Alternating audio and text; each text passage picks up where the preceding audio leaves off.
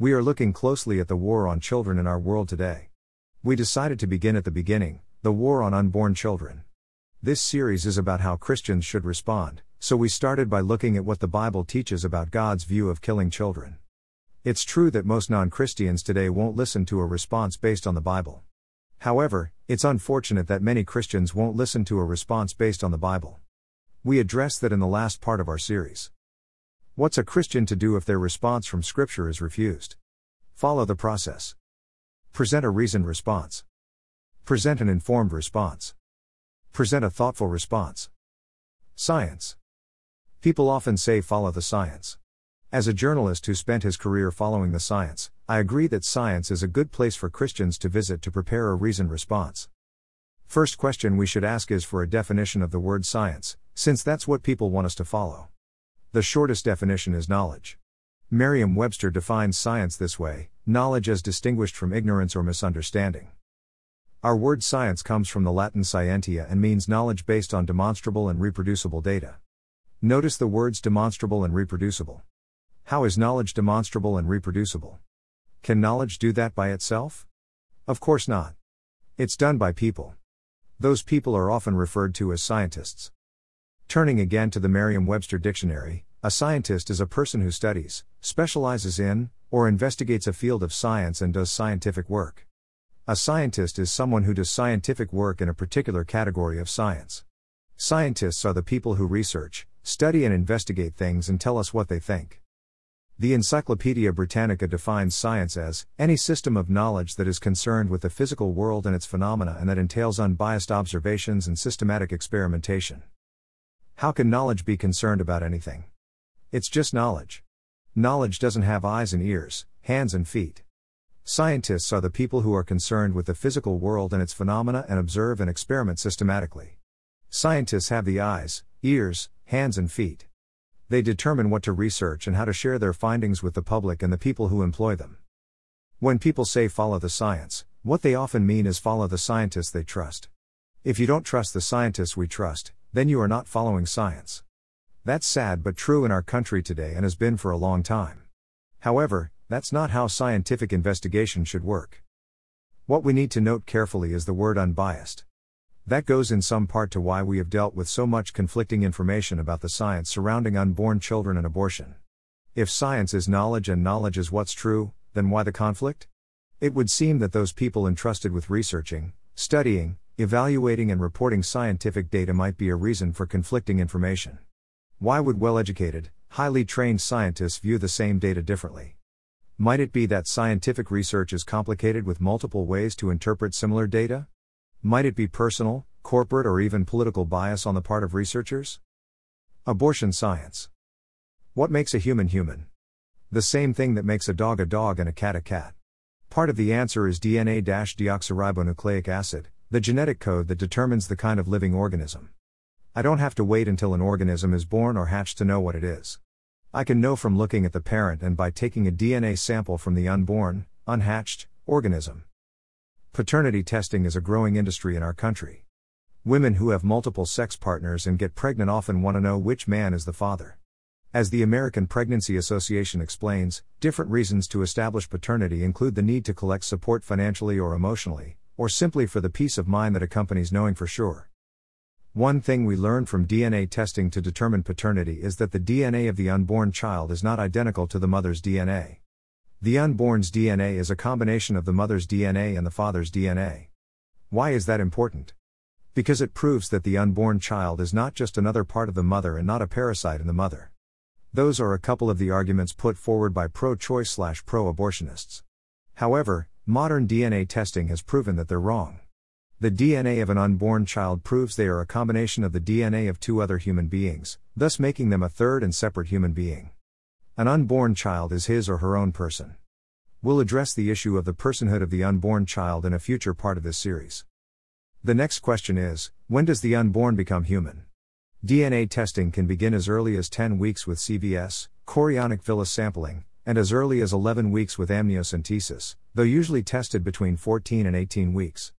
A relatively new non-invasive prenatal test known as SNP microarray can be done on a mother as early as 9 weeks pregnant, and the test has been confirmed 99.9% accurate using a very small amount of DNA. Those 9, 10 and 11 weeks are still within the first trimester of pregnancy when abortions are legal. Think about that for a minute. Current DNA testing can determine the identity of the human father of an unborn child at the same time it is legal to kill the child. Medical science has now proven that unborn fetuses in the first trimester of pregnancy are human. It would seem that scientific information would change the discussion among those who believe abortion does not end the life of a human being. Another thing that modern medical science has given us is the ability to save a child's life when he or she is born premature. A 9 months pregnancy that goes full term is usually about 40 weeks. A baby born 3 weeks earlier than that is classified as preterm or premature. Some of the words used for premature births are: late preterm, 34 to 37 weeks. Moderate preterm, 32 to 34 weeks. Very preterm, 28 to 32 weeks. Extremely preterm, before 28 weeks.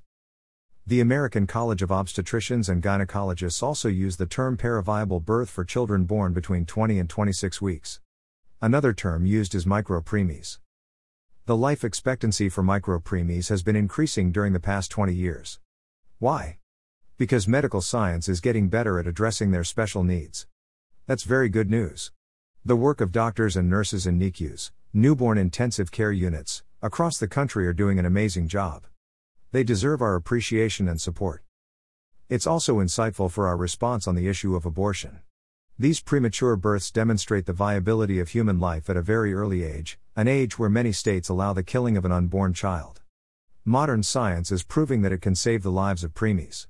The Guinness Book of World Records recently recorded that the world's most premature baby, born at a gestational age of 21 weeks and 2 days and weighing less than a pound, celebrated his first birthday. The baby was given a 0% chance of survival, but he survived.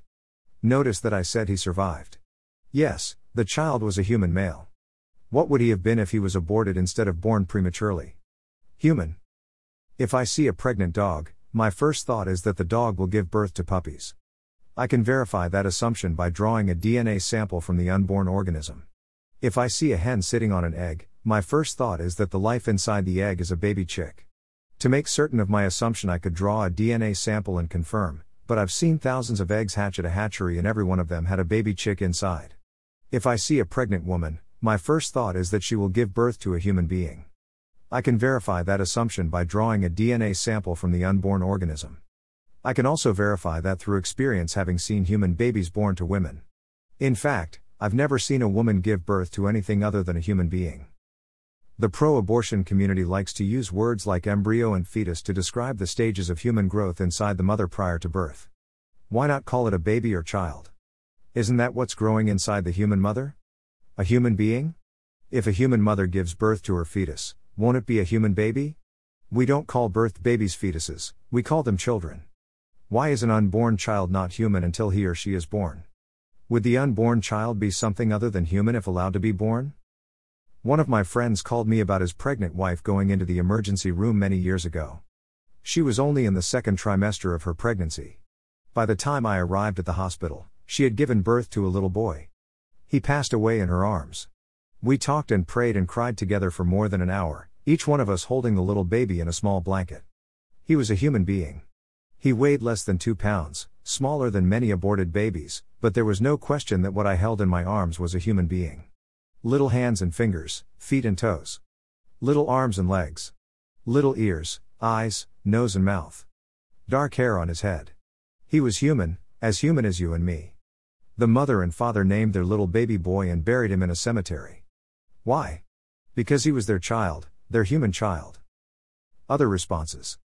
Here are some other responses from a scientific perspective when someone says that the unborn is just a blob of tissue, not a human being. Greater than like toddler and adolescent, the terms embryo and fetus do not refer to non-humans, but to humans at particular stages of development. Greater than semantics affect perceptions, but they do not change realities. A baby is a baby no matter what we call her. Greater than from the moment of conception, the unborn is not simple but very complex. Greater than prior to the first trimester, the unborn already has every body part she will ever have. Greater Greater than every abortion stops a beating heart and terminates measurable brain waves. Greater than. Greater than even in the earliest surgical abortions, the unborn child is clearly human in appearance. Greater than. Greater than even before the unborn is obviously human in appearance, she is what she is, a human being. Greater than. Greater than no matter how much better it sounds, terminating a pregnancy is still terminating a life. Greater than. Greater than EPM. Org. Next time. One of the major aspects of late-term abortion is the issue of personhood, when the unborn become a human person. The pro-choice/pro-abortion group has long claimed that an unborn baby is a non-person. That is why many of them do not believe abortion is murder, because the killing of a non-person is not murder. How can Christians respond to that argument? We'll take a look at that in the next part of our series. Faith and Self-Defense, copyright 2022.